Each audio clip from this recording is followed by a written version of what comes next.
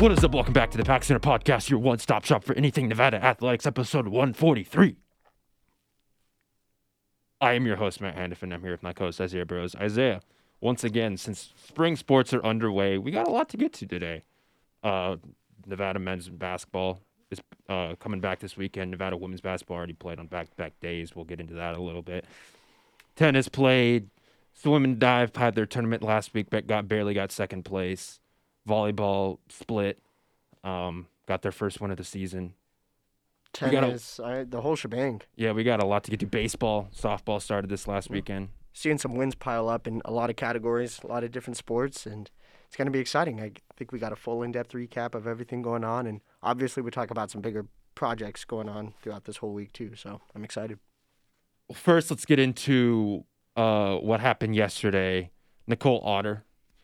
She got second place in the she competed at the championships at the Peak for the pentathlon yesterday, and she got second place.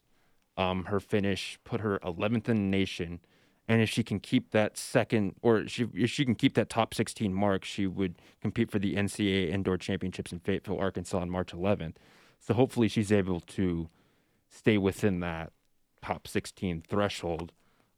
But again, we've talked about her. You've talked about her being one of the best athletes that this university's ever seen, and she's certainly putting it on display. Oh, definitely. And Nicole Otter's something special. She's crazy. I don't know. I mean, a pentathlon requires so much, not just like endurance and athletic ability, but just so much skill in so many different events. And for her to get such consistent top finishes over these past 3 years, and like you said, she now has a chance to qualify for the NCAA Nationals, Indoor Nationals once again. She could become a 6-time, 7-time All-American for Nevada by the time this is all said and done. I mean, she could get another bevy of awards like she did last year. So she's just crazy. She's absolutely insane. And I know the indoor season's just about to wrap up, and there's going to be a lot of outdoor events. There's 7 outdoor events going to be scheduled throughout the year too. So track and field's not over by any means.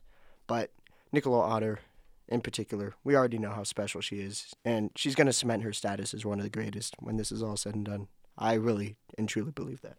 Yeah, she set 2 personal bests in the long jump and the 800 meters. She finished in the top 5 nearly every single event that she did. She was just tremendous.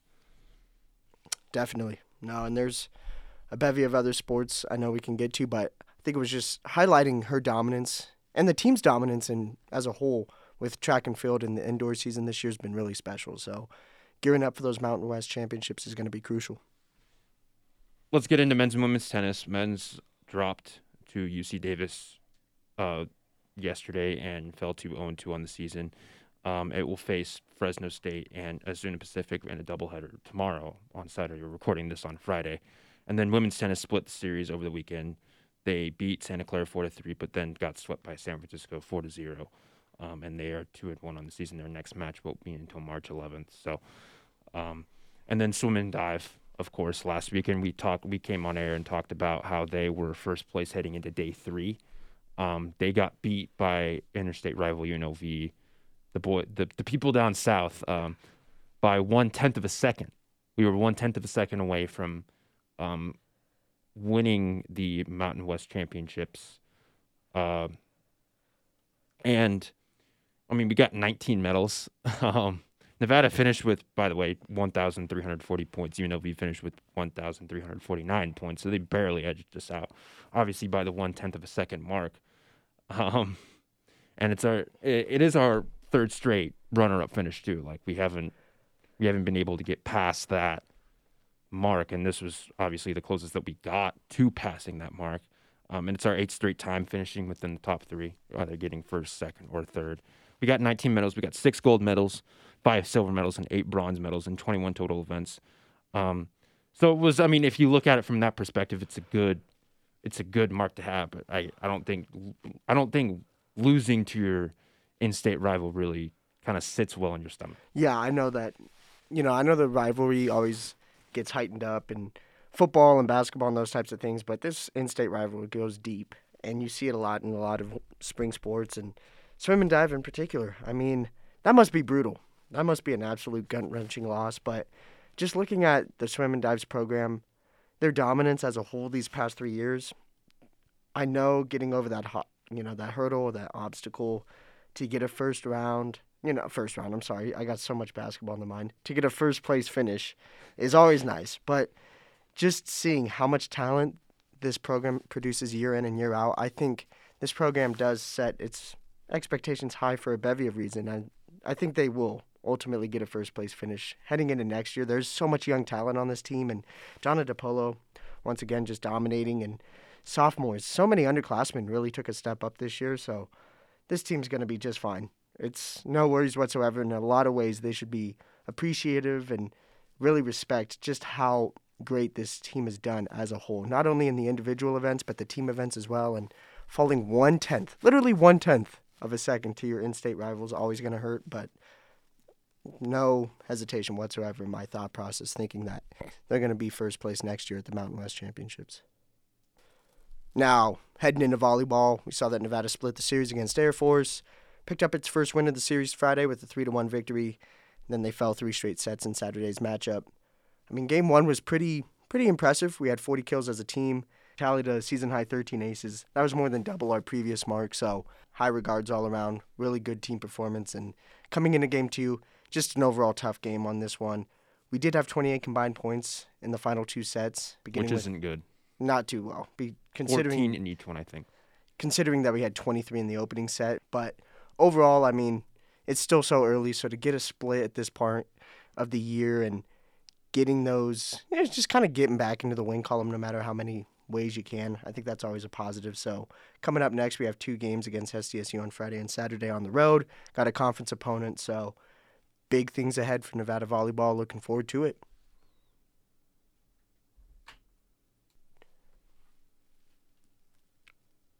Heading into Nevada softball, really a lot of high points throughout the weekend, and then a couple, lows, I guess. But overall, a really strong start to the season. I wanted to kick it off, just started out very well with an 8-5 win over the number 2 ranked Washington. Huge win. Huge. That was our biggest win in program history to this point, in Nevada softball history, I should say, and just crushed Dixie State 13-0. 13-0 in 5 innings. And then the next 2 ones, a little couple rough. We fell to BYU 7-1 and Utah Valley 8-6, but ended the weekend on a really good note, and we won 6-5 against Montana. So as you can tell, this offense is clicking on a lot. Except against BYU. Yeah, but overall, I mean, you're producing 5+ runs in, 3 of 4 games. So you'll take those types of results any day of the week. Kendall Fritz, I know, coming off a really dominant performance against Washington in her start of the year. I know she got beat up a little bit in her most recent start, but the offense carried in a lot of ways, and that's what you need. I think this team is really, really good. Lauren Gutierrez, Kenzie Goins, Haley Berta, all just killing it thus far this year. So Nevada softball's off to a really, really high note. And they have a 4-game weekend scheduled against Idaho State and Pacific on Friday and Saturday. On Friday, they play Idaho State at 11 Pacific time, 11 a.m. Pacific time. Pacific, 3:45 p.m. Pacific time. And then on Saturday, once again, against Idaho State at 12:15 p.m. Pacific time. And Pacific at 2:30 p.m. Pacific time. So yeah, at least we're not trying to count Mountain Time and Central Time like we had to last week. Pacific time only here. Sorry. But with that being said, they're off to a strong start to the season. Bats clicking. Pitching's going to continue to iron itself out. And 7-3, baby. Really strong start to the season. And, I think it continues throughout the course of the year. So really strong start for Nevada softball. And that kind of leads us to Nevada baseball that we're going to get into. Yeah, Nevada baseball. We talked about it last week, how the offense needed to pick up their end of the bargain because last season, they put together 32 total runs in 14 games. Not what you want. And it didn't get off to a good start this last weekend. Had just 2 hits in the season opener against UC Davis. But then certainly picked it up as the series went along in the final 2 games, or final 3 games. It put together 25 runs in just 3 games. That almost matched our season high. We beat UC Davis 2-1 game 2, 11-8 in 10 innings in game 3, in kind of a roller coaster game, and then 12-6 in the fourth game, the season or the series finale. And so this offense is certainly picked up. Hopefully this can continue. Nevada faces UNLV this next weekend, who wasn't able to play this last weekend because New Mexico State had COVID postponements. So this is the first look that we'll be getting of UNLV this weekend. This pitching staff looked pretty good this weekend, I would say, too. Owen Shartson had a pretty rocky outing. I mean, you look at his line, 4 innings, 7 walks, but he also had 7 strikeouts and didn't allow a hit. Jake Jackson, 4 inning, 4 earned.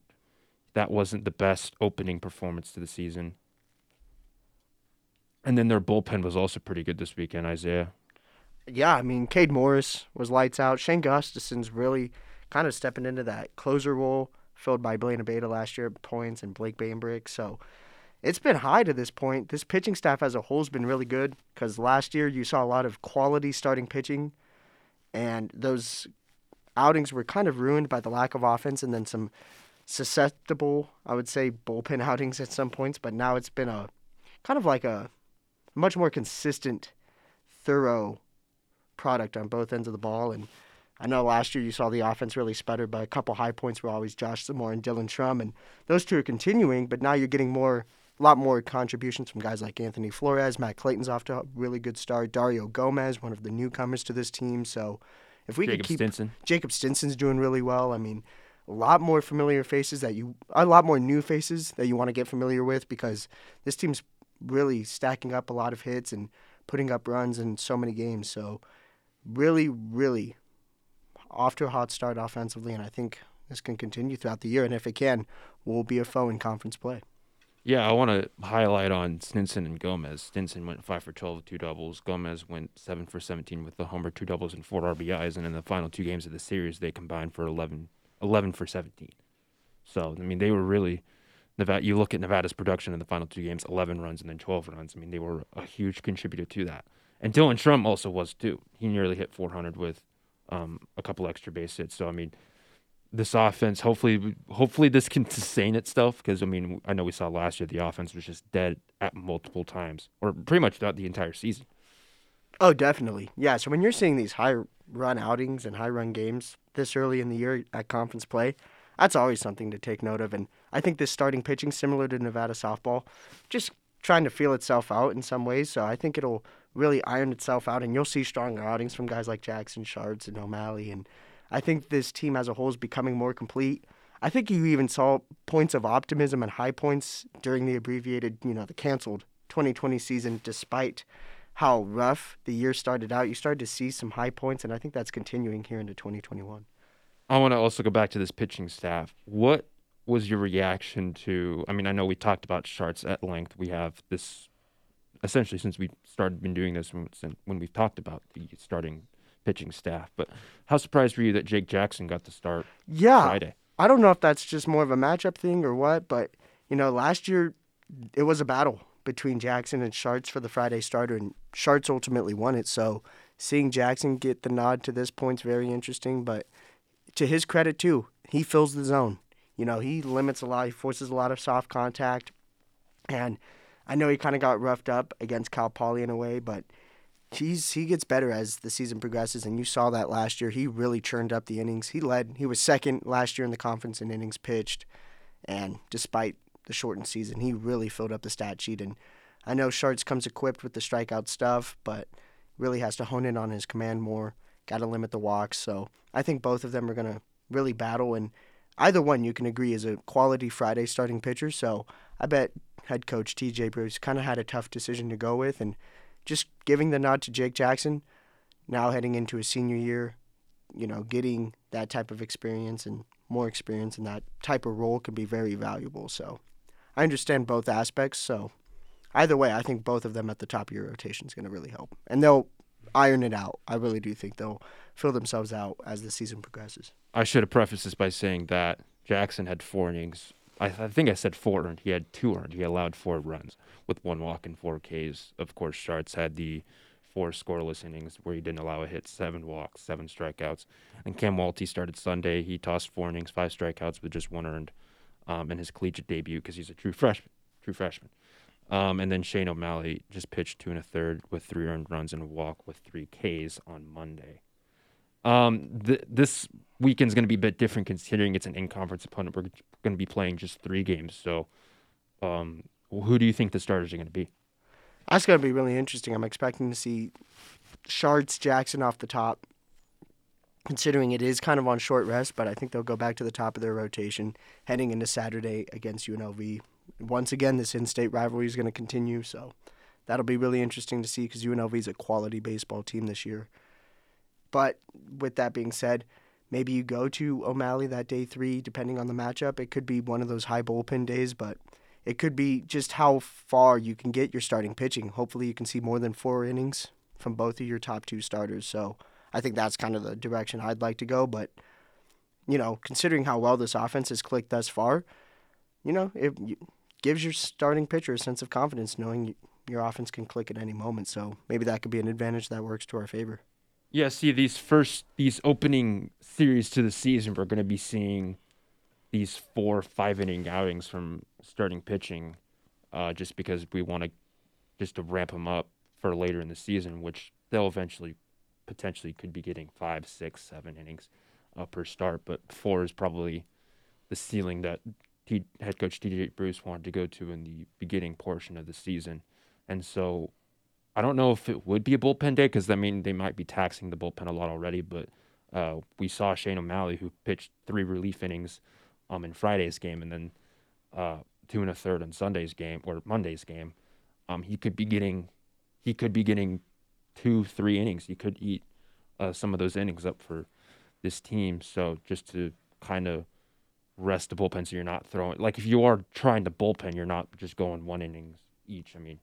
Considering they're already going to be used in the previous 2 games. And it's also a doubleheader on Saturday, so you also have to take that into account. Like, is he going to try to go longer with one guy than the other? Is he going to use the bullpen more than this game than the other game? Just little things that TJ Bruce has to think about. And this is going to mean adjustment this season because usually you would have the Friday, Saturday, Sunday games. Now this year it's just, for at least in conference play, it's going to be doubleheader on Saturday and then Sunday just to limit the amount of time in the hotel. Of course, you're not there for super long. You're not limited. And it's a limited just destination or limited time in that certain destination, whether you're at home or on the road. And so it's a bit different this year. And so these are going to be things that on a weekly basis that TJ Bruce is going to have to think about. Oh, definitely. Yeah, this pandemic and COVID restrictions has impacted all Nevada sports, and baseball is no exception. And considering what you want to do with your arms throughout the course of the season, keeping them fresh, keeping your bullpen healthy and relaxed, hoping you get solid outings from starting pitching, it's a lot of different formulas and things you have to really take into account. So I'm excited. I think this team has what it takes in a lot of ways to be a foe in conference play, and if it continue on both sides of the ball, I think you're going to see a solid product in and year out. So looking forward to it. All right, now let's get to basketball. Or a reminder, Nevada baseball plays this Saturday, doubleheader, and then Sunday against UNLV. Let's get to basketball. Nevada women's basketball was back. San Jose State a couple weeks ago. They've been opted out of their season a while ago, but they had a scheduled series against Air Force a couple weeks ago. That got postponed. That will be played next week, March 3rd and March 5th. And this week was their first series back since that, against Utah State, the worst team in the Mountain West. It's a tale of 2 teams between the Utah State basketball programs. The men's team is one of the best teams in the conference. The women's team, not so much. Nevada beat Utah State 63-40 in the first game behind just a dominant defensive performance. And then the second game, it was a little bit tighter, but Nevada squeaked out a 73-60 victory. What did you see from those 2 series? Those 2 games? I was just so impressed considering we didn't play a game since February 7th against Boise State, thanks to the cancellations from San Jose State and Colorado State. We looked fresh. We looked ready to go. We were coming out of the gates firing on both ends of the floor, and just such a well-rounded performance. I think that was the biggest takeaway. Is I know we've highlighted just how well Deja Hamilton's been all year, but especially in that second game against Utah State in particular, a well-balanced scoring effort from, Nia Alexander and LaPrasia and LaPracia Leda Johnson. Odawafi. It's just so many other solid contributors, and they've been able to make what's becoming a solid Wolfpack team coming down the stretch. I mean, winners of 3 straight. What are we now? 11-8. 11-8 I think overall. 7-7 in conference. We're the 6th seed. 7-7 in conference, and all we need now heading into the tail stretch of this season is at least one win against one win against Air Force, and we could potentially secure a first-round bye heading into the Mountain West tournament. So, considering just how up and down this season has become, we're playing our best basketball when it matters most, and this team is dangerous in some ways, and they fight hard defensively, and if they're able to get those timely baskets and shoot well from the floor, it quickly turns into a blowout in some ways. And you saw that in Game 1, and like you said, it was still a tighter contest in Game 2, but still squeaking out a 13-point victory is always something to tip your cap to. So just a really sound performance, and really impressed by just how fresh the team looked, considering the lack of action it's had this month as a whole. Yeah, these games are games that we should have won, and you mentioned that we need to get these wins against Air Force, or at least one win to potentially secure that 6th seed. I mean, Nevada is a game back of Boise State right now. We're tied in the loss column. Boise State is 9-7 in conference. Nevada's 7-7. So hopefully we're able to at least squeak out one of those 2 games in this kind of series finale next week.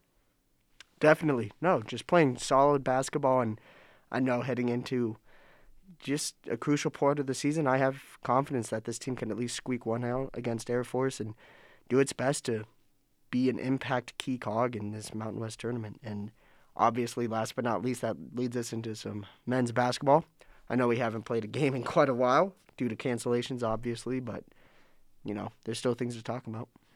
Yeah, it's kind of unfortunate the situation that Nevada basketball was put in just because they were playing their best basketball this season. They were on a 4-game win streak against UNLV and Boise State, which was essentially 2 quad 2 victories.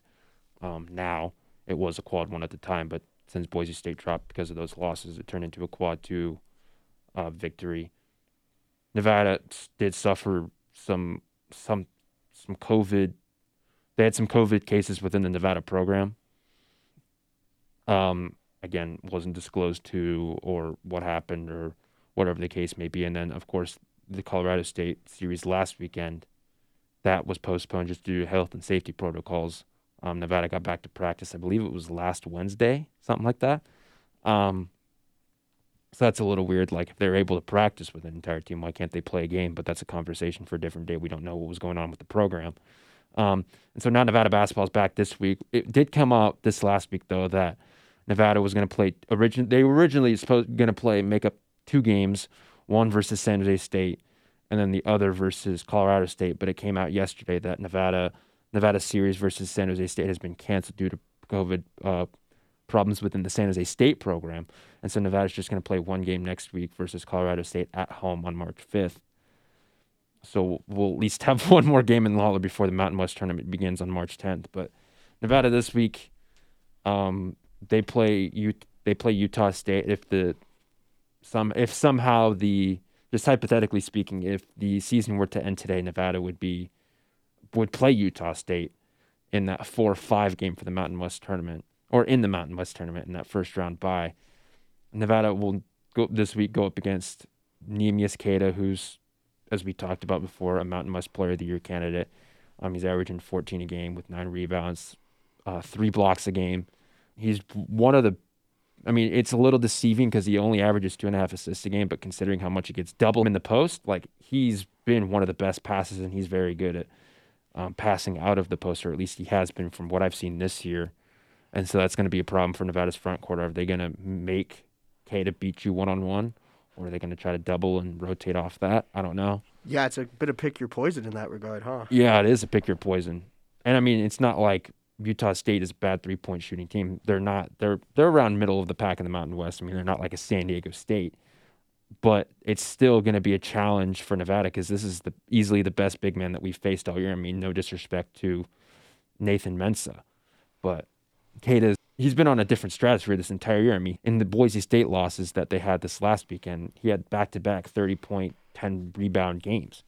He's one of 2 players in the entire nation have back-to-back 30-10 triple double or 30-10 double doubles this year.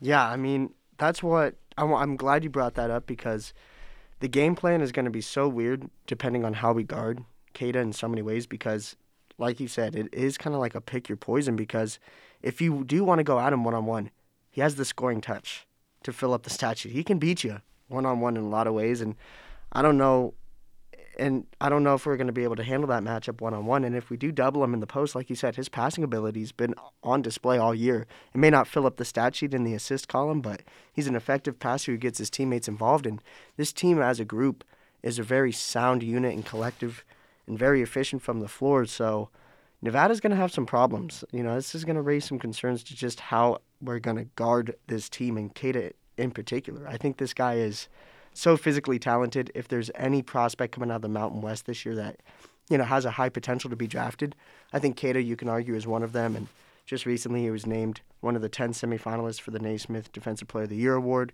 He's getting national recognition for good reason. And it once again, just between him and Nevada's Grant Sherfield, another potential Mountain West Player of the Year matchup. And I'm excited to see how this one goes.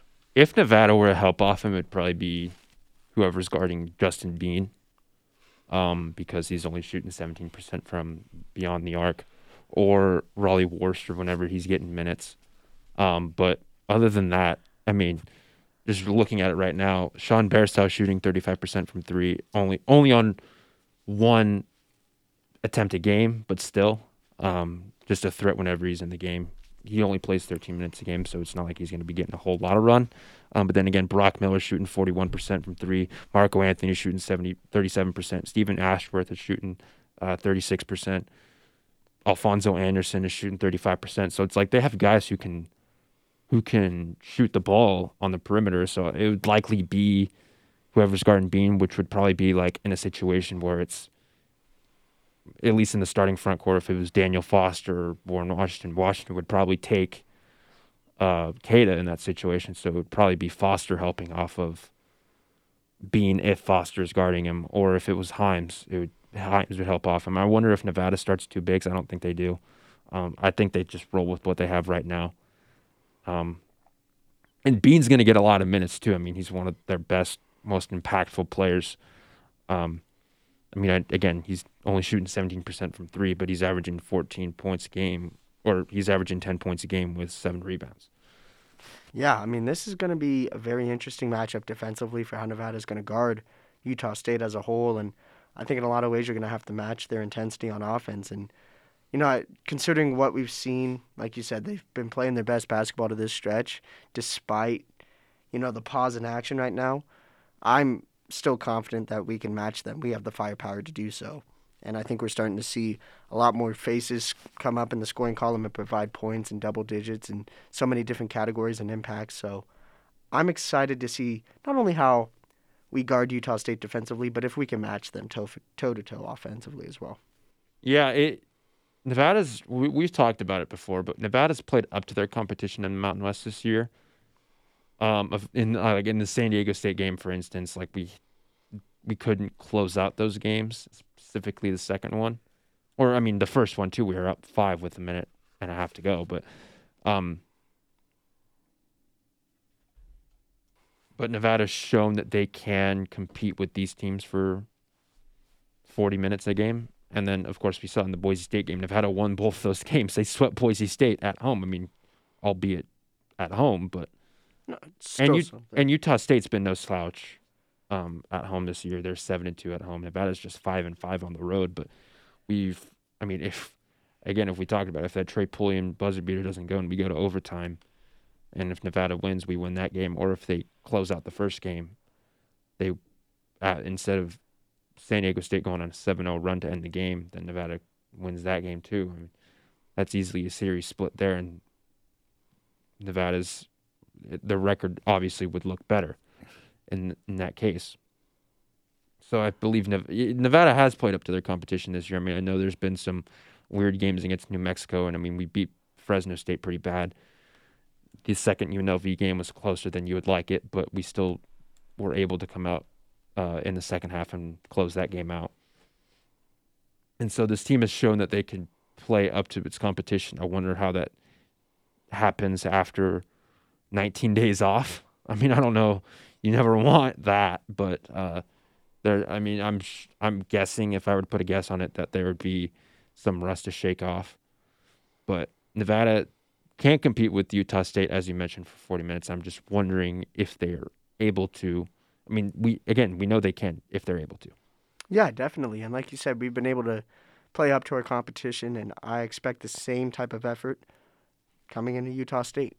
We stay in games.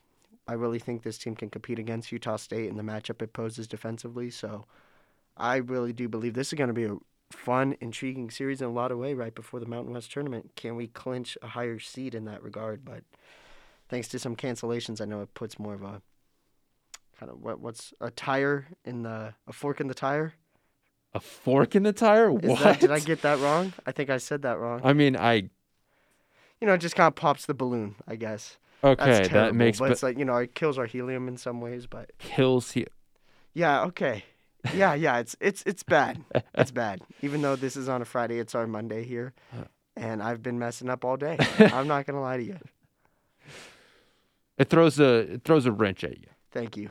Yeah, throws a wrench in our. I've never heard of fork in the tire. Maybe it was fork in the road. And yeah. That's what it is. That's fork bad. in the road. Still, that doesn't make any sense in regards to Nevada basketball and what we're talking about right now. But yeah, it makes it that much more difficult just with the cancellations. I mean, Nevada could have had the opportunity to improve its record versus San Jose State, plus maybe splitting the Colorado State series, and now we'll just have one game against Colorado State, so it makes it much tougher to move up in the standings. Like how we talked about a couple weeks ago, it's like, oh, Nevada has 6 games left. Can they potentially move up to third in the Mountain West? And it's like now we're kind of just stuck in this spot for now, at least. Utah State's 11-4, Nevada's 9-5. So, yeah, it's going to be a fun series. I'm looking forward to it. Do you think Nevada wins? On the spot right now, give me a yes or no question. Do you think Nevada wins this series, or do they split? Split. Or lose the series? You could say that too. Split. I think we take game 1. Utah State takes game 2. Fresher legs. I'm kind of on the opposite. I just think for us, I think we're going to use some of our rest to our advantage in a way. We may come out a little faster, hopefully a little quicker on our feet, and I think we won't see much lapses despite the pause in the action. I think we'll actually use that to our advantage in a way. See, I disagree. I think we'll be a little rusty, but I would say, oh man, I'm fighting between a split and we lose the series, because it's like again, there's been times this year where Nevada hasn't closing out games, and against Utah State at home, against Cato, the game script in my head is he's going to get us in foul trouble, or we're going to try to have to claw back. I mean, Nevada, we've seen, like against Wyoming, for example, Nevada's had some rusty offensive performances at home, and Utah's also in the altitude. I mean, I know not as much, but in the altitude, 19 days off, haven't practiced a whole lot, or at least as much as you would want to. At least my guess. Yeah, I mean, it's going to be a tough road environment no matter what. We've had quite a series of events in Logan, Utah. Yeah, we don't. Years. Yeah, we don't need to get into that. We don't need to recap. But the whole Caroline incident. But with that being said, I think this team has what it takes to at least split and potentially sweep this series. I mean, this Boise State series that Nevada just flat out won in so many aspects gives me more confidence, like you said, that we play up to our competition. I guess. I'll say we split, but I think we'll win the back half of that. I don't think we win the front half of that. I just think, I mean, Boise State or Utah State, they also had a 13-day hiatus, and Nevada's only had one time. There's only been one instance this season where Nevada's gone more than 10 days without playing a game. Granted, we did win that game, but it was against New Mexico. It was after we lost that Air Force, the latter portion of that Air Force series, and we were off 11 days until that New Mexico series, and we won by 14. But then again, that's New Mexico. This is a completely different, dog in the fight. Utah State's a very well-coached team by Craig Smith. Cade is one of the best players in the conference. They have a bunch of talent that surrounds him that's good. Again, and Marco Anthony, Alfonso Anderson, Brock Miller. Like, they have a lot of really solid talent. And, I mean, let's not forget Utah State. I mean, I know they've lost 4 of their last 6, but they started at 9-0 in conference. They were the best team in the conference for the first half of the season. And so, I mean, I guess it's a little recency bias just to say, like, oh, the split or whatever. But I still think that they're a very good program and that they can certainly present a very tough challenge for this team, especially with 19 days off. Yeah, definitely. No, I see the roads and the obstacles in place for Nevada to even, potentially squeak out a win on the road. But I'm confident. I think this team has what it takes. And this team's proven me wrong on many levels this year in so many ways. So I'm not going back on that. Same. Not giving up faith, not giving up my confidence and hope in them. Isaiah Burrows exuding confidence in this team. Nevada sports in general. Yeah. We're the biggest cheerleaders here. You just don't see us with our pom-poms on or anything like that. I mean, we really can't do that as part of the media. That's a great point. We really can't. Just call it like it is. Yep. Call it like it is. Do you have anything more to add? No, I think that'll be it. We had the reading days this week. That was the most Friday feeling of all time on Thursday. Yeah, I'm with you there. But oh well. Are you a fan of the reading days? I wish we had a spring break, but that's so do neither I. here nor there. I'll take those days as they come. That's all good. See, yeah, my birthday's in the middle of March, and usually I'd have spring break during that point, and that would also be like right at the time that March Madness started, so I'd have no school, and March Madness would be kicking off. I mean, March Madness does kick off on a Friday this year, so it's a little bit different. But in past, because usually it would be the first 4 and on Tuesday, and then the first round Friday or Thursday, Friday, and then Saturday, Sunday for the second round. But now it's Friday, Saturday, Sunday, Monday this year, so it's kind of weird. But I'd also like to have a spring break during that time. yeah, having that that week off does bode well for the mental Yeah. capacity. But having bits and pieces of those that day off here and there. Yeah. I guess I'll get used to it. It is what it is at the end of the day. Listen, I'm not I understand complaining. it. I understand it. I'm not complaining. Just happy to have, class this year and just be alive. Holy crap. Yeah. Gotta be grateful, man. Just gotta be grateful. Yeah.